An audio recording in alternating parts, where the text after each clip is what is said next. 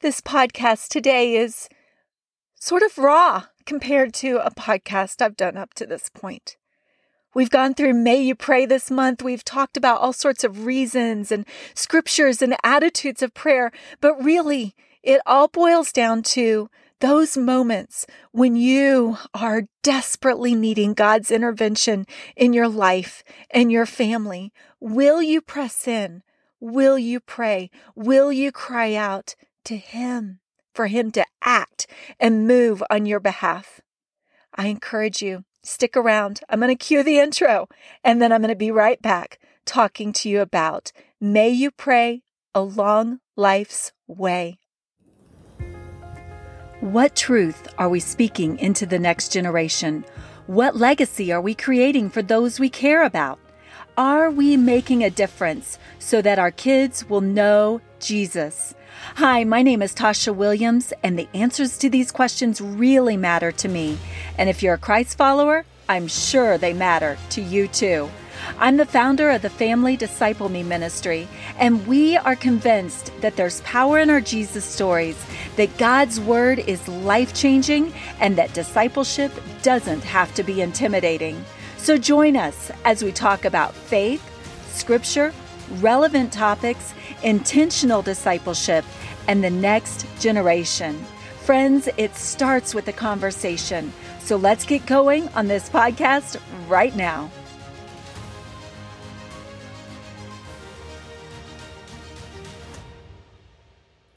My family and I live on a small farm, and recently we've had a really big prayer request. One of our cattle, her name is Shamar. She was actually born here on our farm about 2.5 years ago. She has been expecting, and we have been watching and waiting for her calf to be born. We've prayed for a safe delivery because first-time heifers can have a lot of problems delivering their calves. And so we've watched and checked daily on Shamar, and the days and weeks passed, and apparently we had her due date wrong. But finally, the day came that she gave birth.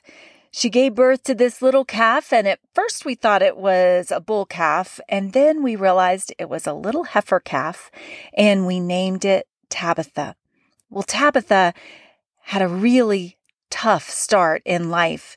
She was lethargic. She was born across the creek, and so her mother had to leave her alone to go eat in the barnyard and then come back to her. And being left alone on the farm can be dangerous because there's wildlife around here, and it's just been a very disconcerting birth. And we have been doing a lot of praying for little baby Tabitha on a daily basis, sometimes on an hourly basis, because as she was isolated and as she was getting sick and getting worse, it didn't look like she was going to be able to last. As we've gone through May You Pray this month, this has been one of the top prayer requests at our list. I know it seems so simple if you don't live on a farm, but if you have lived on a farm, you know how important a calf is. And this calf is extra important and extra symbolic for our family. And so we've prayed for her. There was this amazing moment where my pastor farmer husband went down to get Tabitha and carry her across the creek. And one thing about mama cows is that they get very protective, just like we mamas. They get protective of their calves, and you can't really help them with their calves because they think you're intruding, and they may try to kill you as you're trying to help their baby. But in this particular moment, I'm getting emotional. Kelly went down to the creek, and Shamar, the mama, stood back while he picked up her 100+ pound baby and carried little Tabitha across the creek. And as soon as he got that baby across the creek, the mama came right over to our baby. Kelly was able to back away safely, and we were able to take the first step for Tabitha. There were other days that Kelly went down and took medicine to Tabitha, and inexplicably, Shamar would step away and let Kelly give her baby the medicine, and as soon as he would get the medicine down the calf's throat, Shamar would come back over. Today, baby Tabitha is alive and well in the barnyard. And I know that that is an answer to prayer because Tabitha should have died. She should have not survived her first few weeks of life. God hears and He answers prayer. This is kind of a raw podcast, but I'm thinking about the prayer requests that have been sent to me in the past few weeks, the past couple months. Even this morning, I got up and I received an urgent prayer request from a friend who sent it. Must have been around 1 or 2 in the morning this morning. A woman who is desperate for prayer, desperate to see God move, desperate for His work in her life. And I know that there are so many of us who are seeking the Lord about these things, and they're so much bigger than a calf. They're so much bigger than what's happening in a barnyard. But God sees and He hears and He answers prayer about all of these things. Earlier this week in my devotions, there was a passage that I came upon in my devotions that I just stopped and I stared at, and I can't quit thinking about, and I want to share it with you.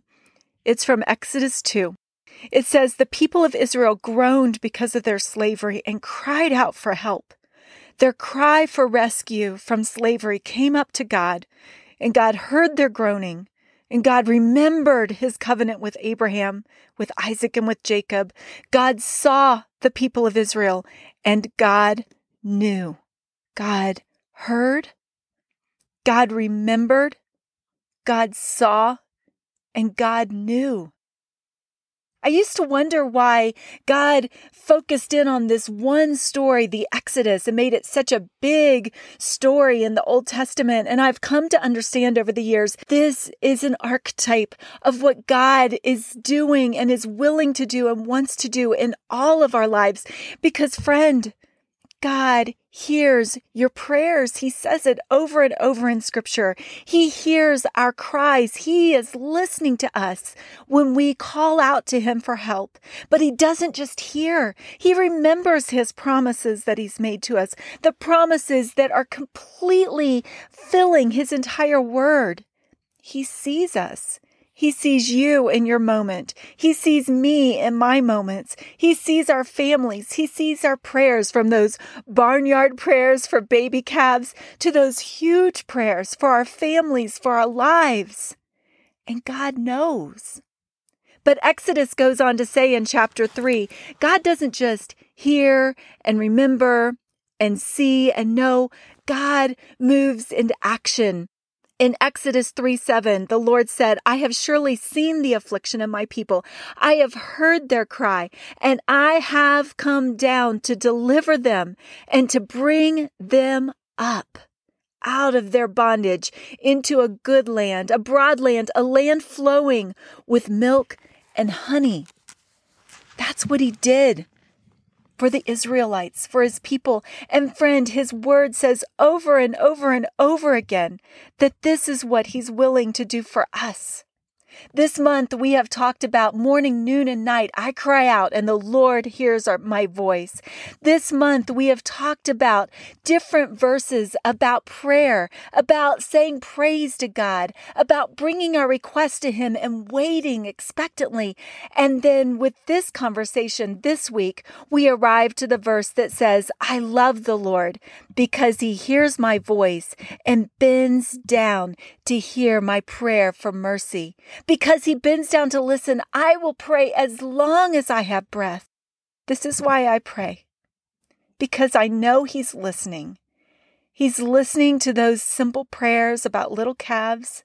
He's listening to those simple prayers about our needs, about our discouragements, our failures, our pain, our frustrations along the way. And He hears those gigantic prayers, those prayers of intercession that we're making for our children, our grandchildren, our families, our friends, those who send those wee middle of the night prayer requests saying, "Cry out to God for me because I'm losing hope. Intercede for me. Uplift my prayer requests to God." That's why I pray, because I know He is bending down to listen right where I am. Am I emotional in this podcast? I am. I'm emotional because this is the kind of God that we serve. He loves us. He cares about us. He is listening to us. He isn't far off and distant. He is bending down like a parent to a child to say, tell me, talk to me. I'm right here. I'm listening. Friend, wherever you are in your journey today, I encourage you to take him up on his offer in his name, for his glory and for your good.